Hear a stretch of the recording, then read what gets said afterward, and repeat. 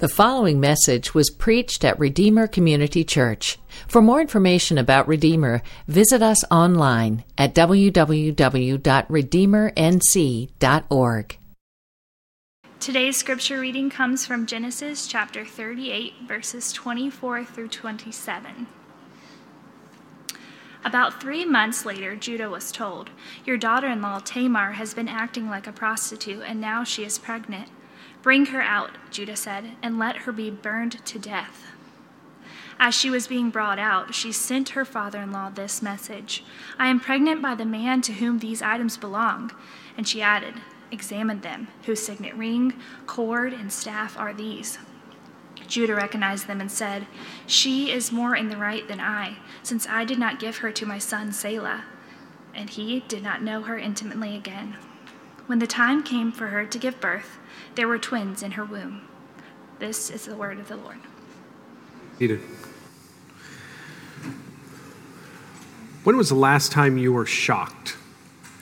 I mean, really shocked. So I remember sitting in my living room on Wednesday, March 11th, 2020, and hearing the news that the National Basketball Association, the NBA, was halting play until further notice. So in essence, they were canceling the season because of this sort of mysterious illness from across the sea. Like, that was a shocking moment to me, because that's when I first realized, like, some things are drastically changing.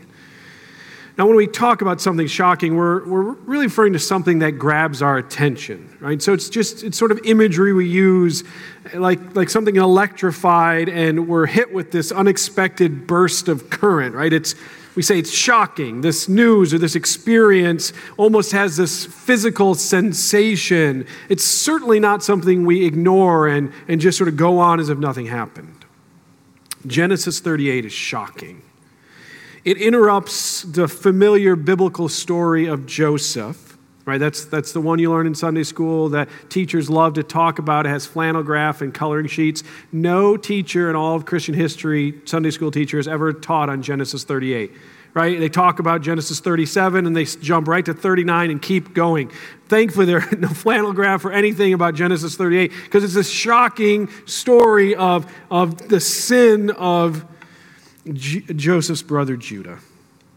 I think a lot of people have struggled to understand why this is here, but even particularly, why is this included in the Bible at all?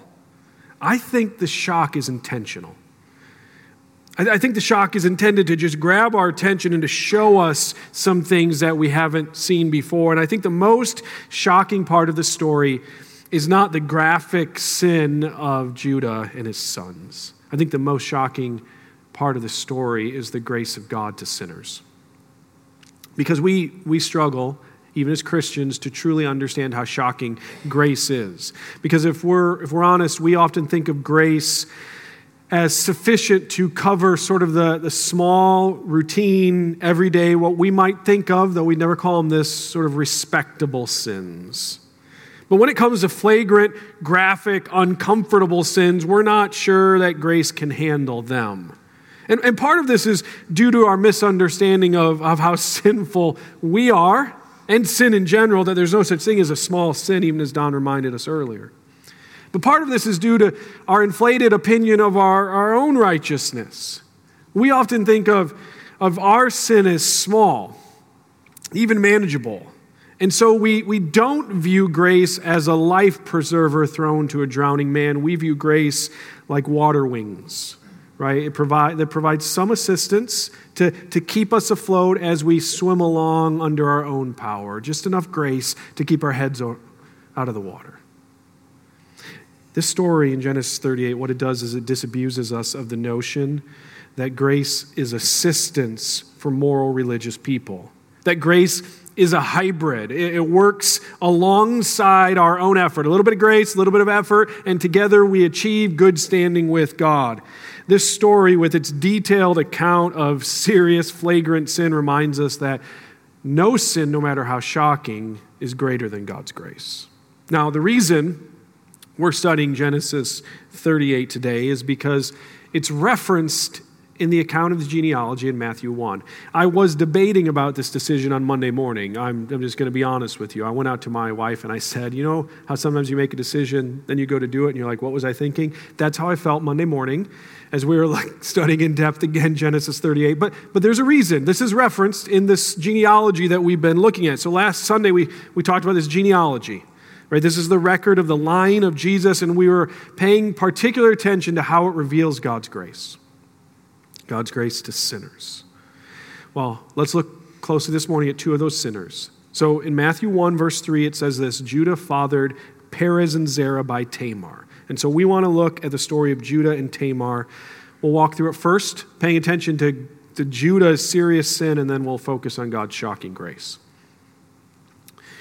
We see the first of Judah's serious sins actually in chapter 37. So chapter 37 is a story about his brother Joseph. Joseph was the 11th son of Jacob. I was thinking about it this morning, and all I could think about was, imagine the grocery bill. I have 3 sons, and it feels like my paycheck goes to Harris Teeter. 11 sons. Can you just imagine that? He's the 11th son of Jacob. Jacob is Abraham's grandson, but he's the first son of Jacob's favorite wife, Rachel. Okay, now we need to talk about this. Sadly, many of the men in the Old Testament, they violated God's command about marriage. They took multiple wives, even though all the way from the beginning, Genesis chapter 2, God says marriage is between one man and one woman permanently, but sadly, many of them disobeyed that. Well, because Joseph is born to Jacob's favorite wife, he becomes Jacob's favorite son. And do you think his other 10 brothers figured that out? I guarantee they did. I have 3 sons. They all claim that each other are our favorites. We don't have favorites, but they're sure we have favorites. It's not them. In this case, there is a favorite son, and everyone knows it.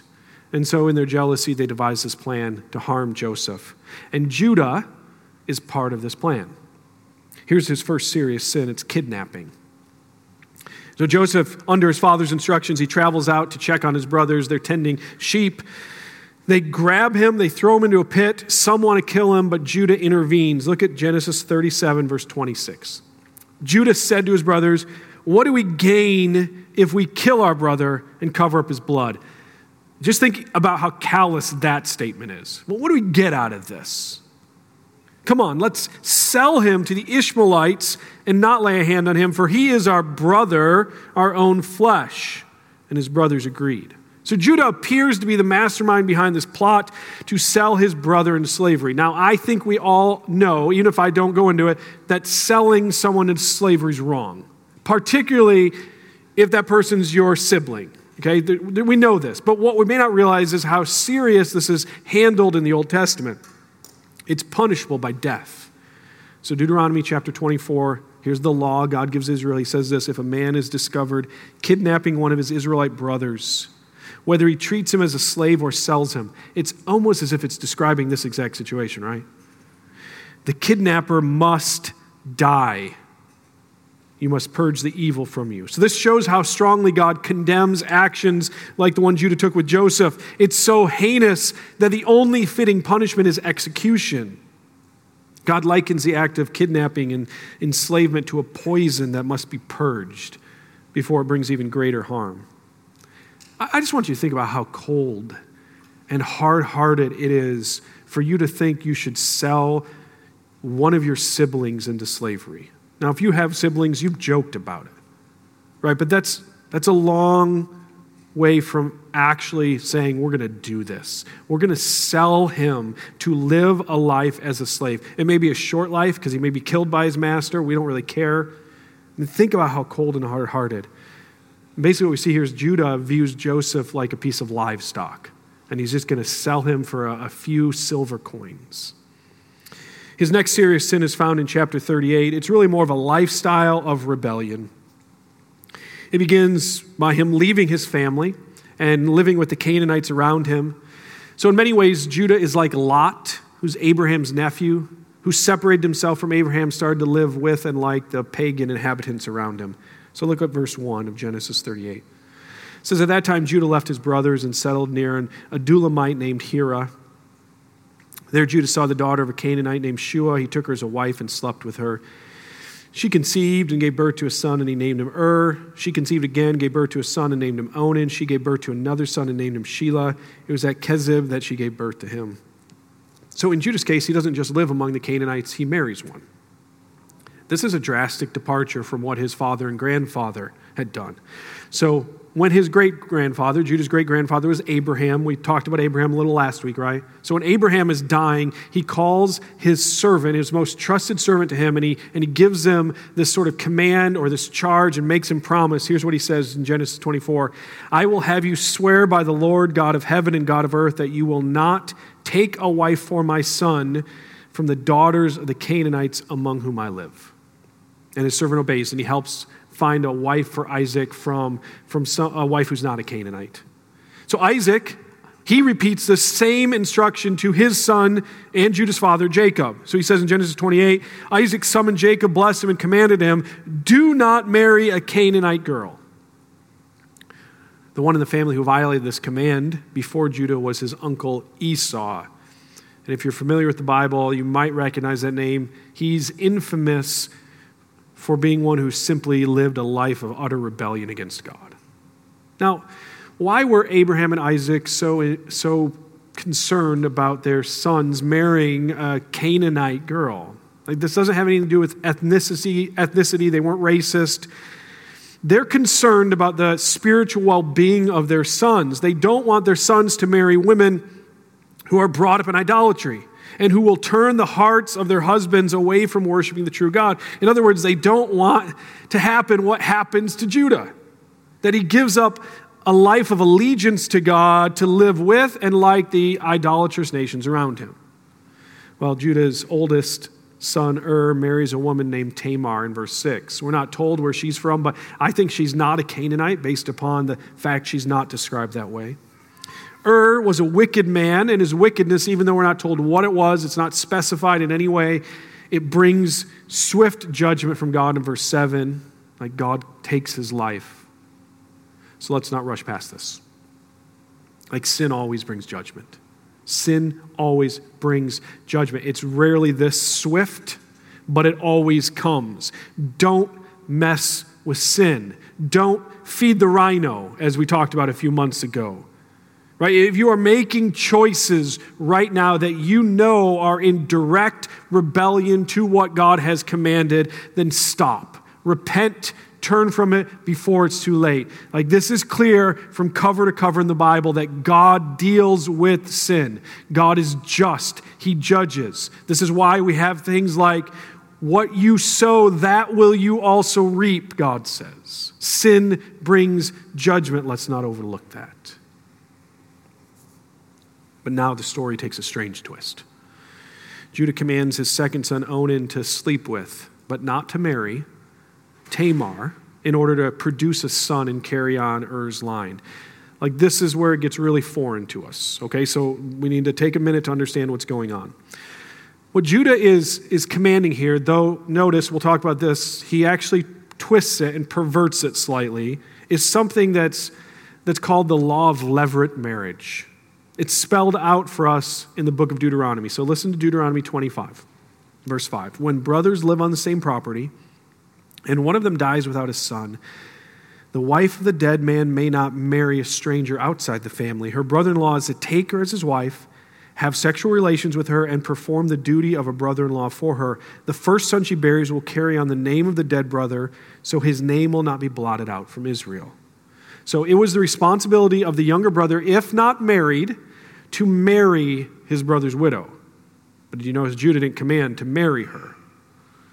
Now the firstborn son from this new union will actually bear the name of the man who died to keep his line going. Any other children born take their father's name. This is hard for us to understand. Let's just be honest about it. This is so far removed from our culture that it is difficult for us to understand. But we've got to understand that preserving the family line was vitally important in this time. Beyond that, preserving Abraham's line, and with it all the promises that have come, the promise of the Messiah, this is paramount. Now, in that passage in Deuteronomy that commands it, the verses that follow actually talk about the public shame that should be heaped upon the man who refuses to obey. Well, Judah's second son, Onan, like his older brother, is a wicked man. He engages in sexual activity with Tamar, but he does not fulfill his responsibility. He takes pleasure from it, but he violates God's commands as well as God's purpose for marriage. His actions are described in graphic detail in verse 9, but the focus is two words: seed and ground. It's not translated exactly that way, but they're the root of these two words, seed and ground. And this is why it's significant. These are the same two words God used in his promise to Abraham back in Genesis 17. He said to Abraham, he said, I'm going to give your seed, your offspring, your line, your family, I'm going to give the future descendants from you a land or a ground that belongs to them. So this is God's promise of a righteous people who be given a land. And what we see in Onan's actions, we're supposed to see them as a direct assault on God's promise because he uses the land to kill his brother's seed. This is an act of rebellion. And what does God respond? God responds by killing him. And I think this is what we're supposed to get from this, that the rebellion we see in Judah is tragically magnified in his sons. That knowing God's law, Judah knew what to do, but he refuses to do it. In fact, he goes on. He's supposed to give his third son in marriage to Tamar, but he makes an excuse not to do it in verse 11. Well, Tamar recognizes what's going on. She sees that he's not going to do what's right. He's going to refuse to. And so she begins to plot to get what rightfully belongs to her, which leads to Judah's third serious sin, immorality. Verse 12. So after a long time, Judah's wife, the daughter of Shua, died. When Judah had finished mourning, he and his friend Hira, the Adullamite, went up to Timnah to his sheep shearers. Tamar was told, your father-in-law is going up to Timnah to shear his sheep. So she took off her widow's clothes, veiled her face, covered herself, and sat at the entrance in Enam, which is on the way to Timnah. For she saw that though Shelah had grown up, she had not been given to him as a wife. When Judah saw her, he thought she was a prostitute, for she had covered her face. He went over to her and said, come, let me sleep with you, for he did not know she was his daughter-in-law. She said, what will you give me for sleeping with me? I will send you a young goat from my flock, he replied. But she said, only if you leave something with me until you send it. What should I give you, he asked. She answered, your signet ring, your cord, and the staff in your hand. So he gave them to her and slept with her, and she became pregnant by him. She got up and left, and then removed her veil and put her widow's clothes back on. Judah, driven by his passions, sees a woman dressed as a prostitute and propositions her. We're given no reason or explanation for this beyond his own sexual desire. And I want you to see this. I want you to see how dehumanizing sexual sin is. Tamar is wearing a veil. This is likely the custom at that time for prostitutes. And in this story, the veil serves to hide her identity from her father-in-law. But I think we should consider that custom for a moment. Why would a prostitute wear a veil? In fact, we understand that soon the only part of her that will be covered is her face. Soon the rest of her will be uncovered, but her face will be covered. Why is that? And here's why: because the woman's identity, her personhood, doesn't matter.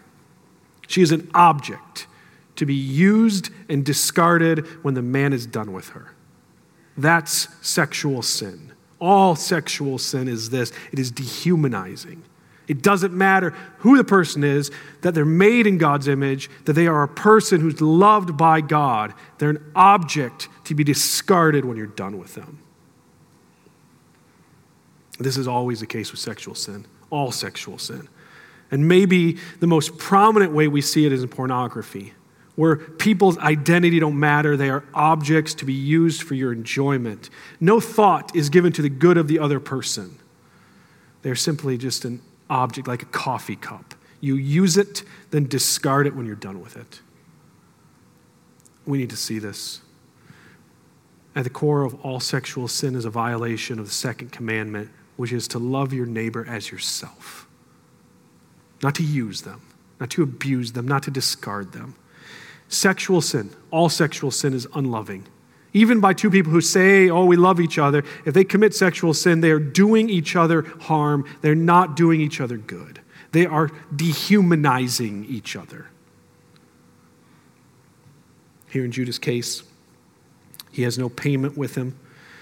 And so what he does is he gives Tamar some things that will uniquely identify him. We could say this, that he forfeited his identity for a moment of sexual pleasure. His appetite for this sexual experience caused him to violate God's command. But if you can believe it, his serious sin here actually hides another sin, and that's idolatry.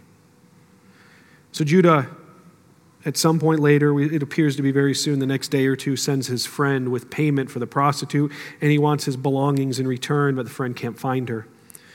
Notice what the friend asks when he's looking for her. Verse 21 says, he asked the men of the place, "Where's the cult prostitute who was beside the road at Enaim?" "Well, there has been no cult prostitute here," they answered. So the Adullamite returned to Judah saying, "I couldn't find her, and besides the men of the place says, there has been no cult prostitute here." So in that time, many of the pagan religions included sex in their false worship. I would say this, we don't have time to explore it, but that hasn't changed. That much of the false worship and idolatry in our culture is driven or includes sex.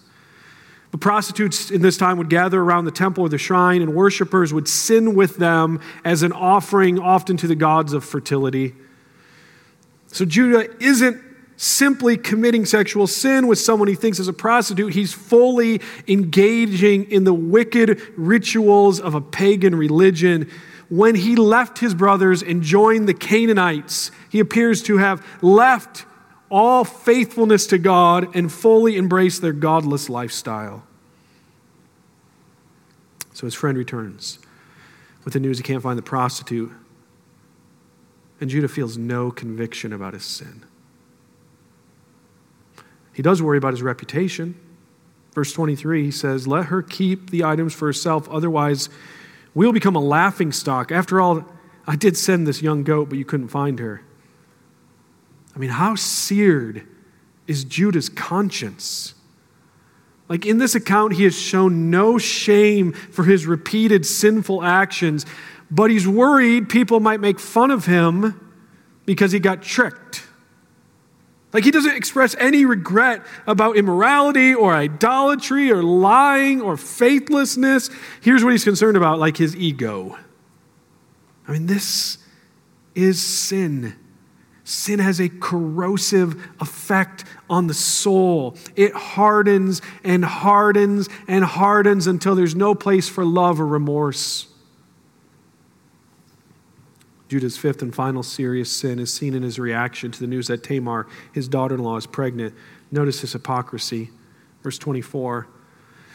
About 3 months later, Judah was told, "Your daughter-in-law, Tamar, has been acting like a prostitute, and now she is pregnant. Bring her out," Judah said, "and let her be burned to death."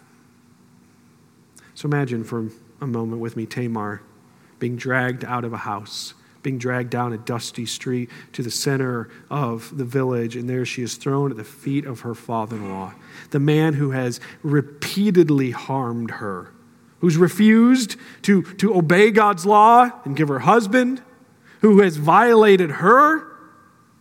And he's standing there red-faced, and he points at her, and he says, "Go start a fire. We're burning her to death." And before they can act, Tamar says this, "I'll tell you who the father is." And she doesn't just name the father. She produces evidence that's irrefutable about the father's identity. Verse 25 says, as she was being brought out, she sent her father-in-law this message, "I am pregnant by the man to whom these items belong." And then she says this, and I love this boldness, "Examine them." I don't think he's going to need to, do you? I think he's going to recognize them. And she asks the question, "Whose are these?" And Judah recognizes them and says, "She is more right than I, since I did not give her my son Shelah." This is the very first time we see Judah respond correctly, that he recognizes the items as his and he understands it was his choices which led to Tamar's actions. I mean, this is a shocking catalog of sins, isn't it? I mean, how would you, in one chapter, want to have all of this laid out? I think it's intended to be so. I think we're intended to read it the first time and be like, what in the world's going on? And then repeated times like, what in the world is going on? What is he doing? What's he thinking? And this would be as shocking as this. I want you to imagine a future Israelite who knows the promise of God that the Messiah is coming through the line of Judah. And he reads this. But I think the shock of his sin is nothing compared to how shocking God's grace is. Let me show you 3 ways that we see the shocking grace of God in this story. First, God chooses to use sinners. He chooses to use sinners. So let's review for a second what we talked about last week. You have the first 2 humans, Adam and Eve. They disobey God. Their disobedience brings judgment. In the moment of judgment, God makes this promise. I'm going to give you descendants. From those descendants, one will come, a son, and he's going to triumph over evil. He's going to crush the head of the serpent who tempted you, and he's going to restore all that's been broken and damaged by sin. Right? And so that the question of the son's identity becomes the central question of the Old Testament. Right? We talked about this last week. Who is the son? And the genealogy of Matthew 1 traces that line of sons until it ends in Jesus Christ, the Son of God. Well, this promise of a victorious, redeeming son that God makes to Adam and Eve, it's reiterated to Abraham as God tells him, okay, the son will be part of the greater nation that will come from your descendants. Abraham has a son, Isaac. Isaac has 2 sons, Jacob and Esau. And shockingly, the younger son, Jacob, is the one who carries the promised line. God renames him Israel. He has 12 sons, and these 12 sons they have families which become tribes, and these tribes make up the nation of Israel. And so that question of who is the son sort of gets nuanced a little bit, and it's this. Well, which of Israel's sons will carry forward the promise? Well, the obvious answer is who? It's got to be Joseph, right?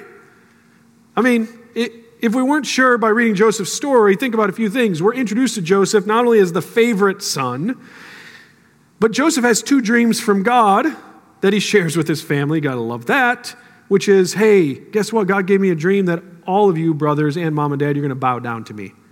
And he gave it to me twice. So clearly the answer is Joseph. And then we see what happens. Joseph, even though he's sold into slavery, God exalts him into the second in command of Egypt, where he is the one who rescues his people, his family from death. Well, clearly Joseph is the answer to the question of whose line will bring the Messiah. But it's not. It's Judah. God chooses Judah. The man who sells his brother into slavery. The one who leaves his family and leaves his God, and he worships in all of the wickedness of the pagans around him. The unexpected choice is not unusual for God. He chose Jacob, the younger brother, over Esau, the firstborn. As chapter 38 ends, there's a set of twins, and again he chooses the younger over the older brother. Throughout Israel's history, God chooses the overlooked and unqualified to accomplish his purposes. Like even when it comes to the greatest king in Israel's history, King David, Samuel comes there, the prophet, and he sees David's older brothers, and he's like, wow, those look like kings. David looks so little like a king that his dad doesn't even bring him out of the field. But that's who God chooses, the overlooked, the unqualified. So we should ask us, why? Why does God do this? Why does he do it over and over? In fact, that's sort of the point of Genesis, all these stories, is God keeps choosing the person you wouldn't expect. And here's the answer. He does it because he's gracious. No one's deserving. When someone appears to me more qualified in our eyes, God's not impressed. Like God doesn't look at Judah and look at Joseph and be like, oh, Joseph, I better pick him. He's got it together. Like God doesn't look at our resumes. He's not surfing LinkedIn and is like, wow, I got to use that person. Look at what they've accomplished. Like God is constantly undermining human logic when he makes these decisions so that we'll understand nothing we do merits God's choice of us. Like we're consumed with measuring up to other people's standards or even our own standards. We're concerned with other people's opinions, right? Our boss, what does he think about me? We're performance reviews and goals we have. What about that person? What are they saying about me? Are they disappointed in me? Those parents, am I living up to what they said? Like, we're so focused on measuring up that we think this is how God does it, that God measures things like we do. And he doesn't. Like, we don't, we cannot, we never will measure up to God's standards, and yet he still loves us, and he still blesses us. Like, when will we get this? That God's grace is not a reward for our good behavior. I mean, if you ever want an example of this, look at Judah. God's grace is not a reward for this behavior. It's undeserved, unmerited. So God in his grace chooses Judah. And because God is gracious, he changes Judah. God shows grace to sinners, and then in his grace he transforms sinners. A few chapters later, we see Judah again. And in the next time we see Judah, think about this. He's offering to take his younger brother's spot in prison. Judah, who once kidnapped and sold a brother he saw as a threat, he now offers his life as a substitute for his brother. You see, God so changes Judah's heart with his grace that Judah becomes this faint picture of Jesus, who offers his life as a substitute for his brothers and sisters. God chooses sinners and he changes sinners. I mean, brothers and sisters, do you understand that God has chosen you? That he has chosen you for himself, that you belong to him, and he's chosen you for a purpose, that he has this role for you to play. Like Judah, you are part of the story of redemption. And so let me encourage you, don't let feelings of worthlessness and shame over sin keep you from faithfully serving God. God didn't choose you or bless you or give you a job to do because he saw your resume and was impressed. Here's what God saw. He saw your sin. And he saw your ugliness, and he saw the things deep down in your heart that you have never told anyone about. And he chose you anyway. And he has a plan for you. And he's given you a job. You are to model his saving grace by serving the needs of others. Like Judah, and ultimately like Jesus, you are to sacrifice your life for the benefit of your brothers and sisters. Are you? Are you doing what God has called you and commissioned you to do? How are you serving others in need? Could you list a couple of ways that you are sacrificing to serve others? Now, if you say, like, I can't, that's a struggle. It's like, okay, there's grace for that. Grace will change you. God's not given up on you. He's not going to stop. We are not naturally like Jesus. We're naturally like Judah in Genesis 38. Maybe not exactly like him, but just like him. Our hearts are the same. And so we need grace. We don't naturally lay down our lives for others. We don't naturally serve others. We naturally use and take from others. And it's hard to put others' needs before our own, right? But God chooses to use sinners.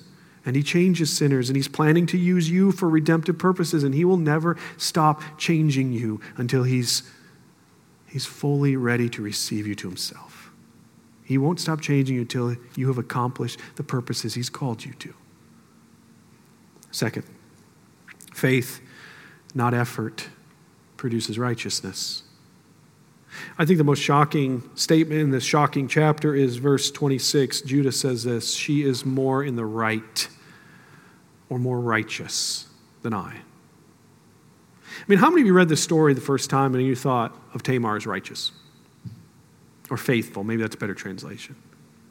How many of you read this and were like, yeah, that Tamar, like she's a model of faith, righteousness. Right? I certainly didn't, certainly not at first. But let me ask you this question. Who in this chapter believes what God promised? Who in this chapter believes what God promised? I'll tell you who it wasn't Judah, right? He moves away from his family, he marries this idolatrous Canaanite, he fails to obey these commands to give his sons to Tamar in marriage. So who does? Well, the answer is Tamar. And though the Bible doesn't offer commentary on her actions, it reveals that her actions were motivated by faith in what God said. She's the only one who attempted to obey the command of levirate marriage. She's also the only one who seems concerned about preserving Abraham's line. One of the themes of the Bible is that the righteous live by faith. That faith, not works, is necessary for salvation. Tamar, this woman who suffered greatly, she still trusts God. I mean, think about Tamar's story. She has a husband so evil that God kills him. She has a brother-in-law who abuses her sexually. She has a father-in-law who not only violates his promise, he abandons her where she has no hope for the future, and then literally he takes advantage of her later. This is her story, but yet she trusts God. She trusts God, and her actions, right or wrong, are motivated by faith. Friend, what pleases God is faith. He is not impressed by your efforts or accomplishments. He's concerned with your faith. We're told in the book of Hebrews that without faith, it's impossible to please God. It's not that it's hard to please God. It's not that it's really, really challenging to please God. It's impossible to please God apart from faith. Faith in Jesus Christ alone. Faith in Jesus Christ who offered himself in our place. Faith in Jesus Christ and the grace that comes only through him. This is what God desires from you. Let me ask you, are you trying to earn God's favor through effort or asking God in faith? Third, finally, difficulty can be God's kindness. Difficulty can be God's kindness. So on the heels of Judah's story in chapter 38 is a famine that comes upon this area of the world. Judah's younger brother Joseph, he's promoted to second in command in Egypt, basically to handle this famine. He prepares Egypt for it, and during the famine, his family, not because he's there, they don't know he's there, but his family, because Egypt is the only place with food, they come there looking for food, they eventually move there, they're all reconciled. Now, famine must be awful. I've been reading a little bit lately about, I happened to read a section on the Dust Bowl, sort of that came upon the end of the time of recession and people not having food and having to this great migration west, simply looking for food.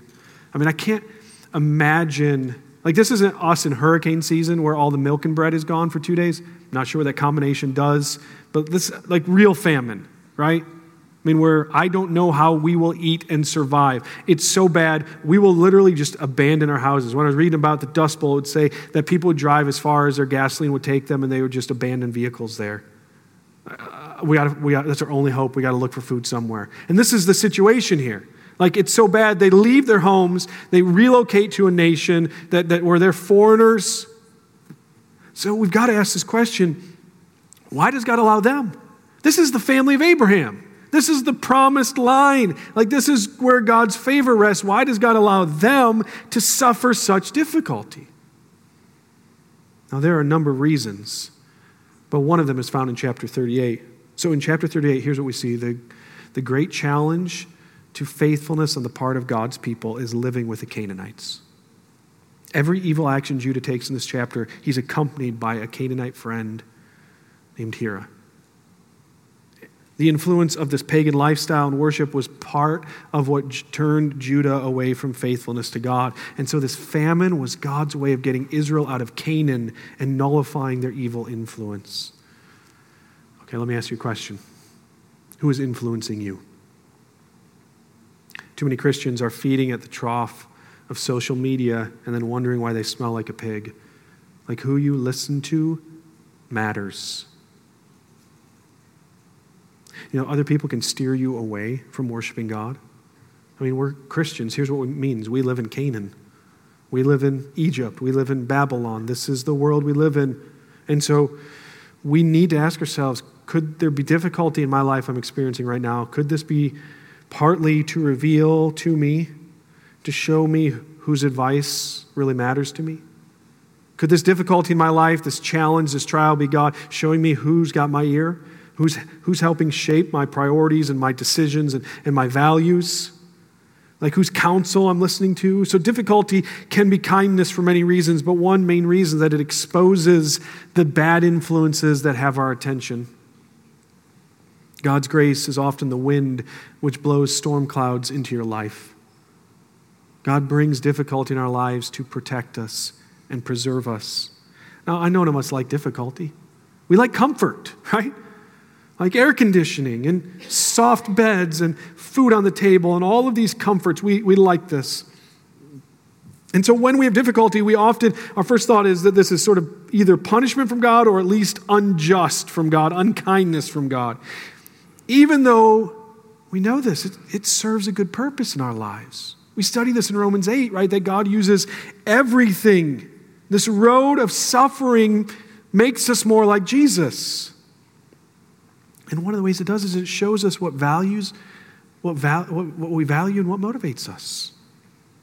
I just want you to think about the difficulty of the past year and a half. It's been a difficult time, right? COVID, mass quarantines, race relations, hyperinflation, so many other difficulties. Like it's been hard. It's been difficult. This should be a time when we evaluate what's going on in our hearts. God can use these times to mold us for our good. Difficulty is often kindness. Have you ever walked into a place and been shocked by what you saw?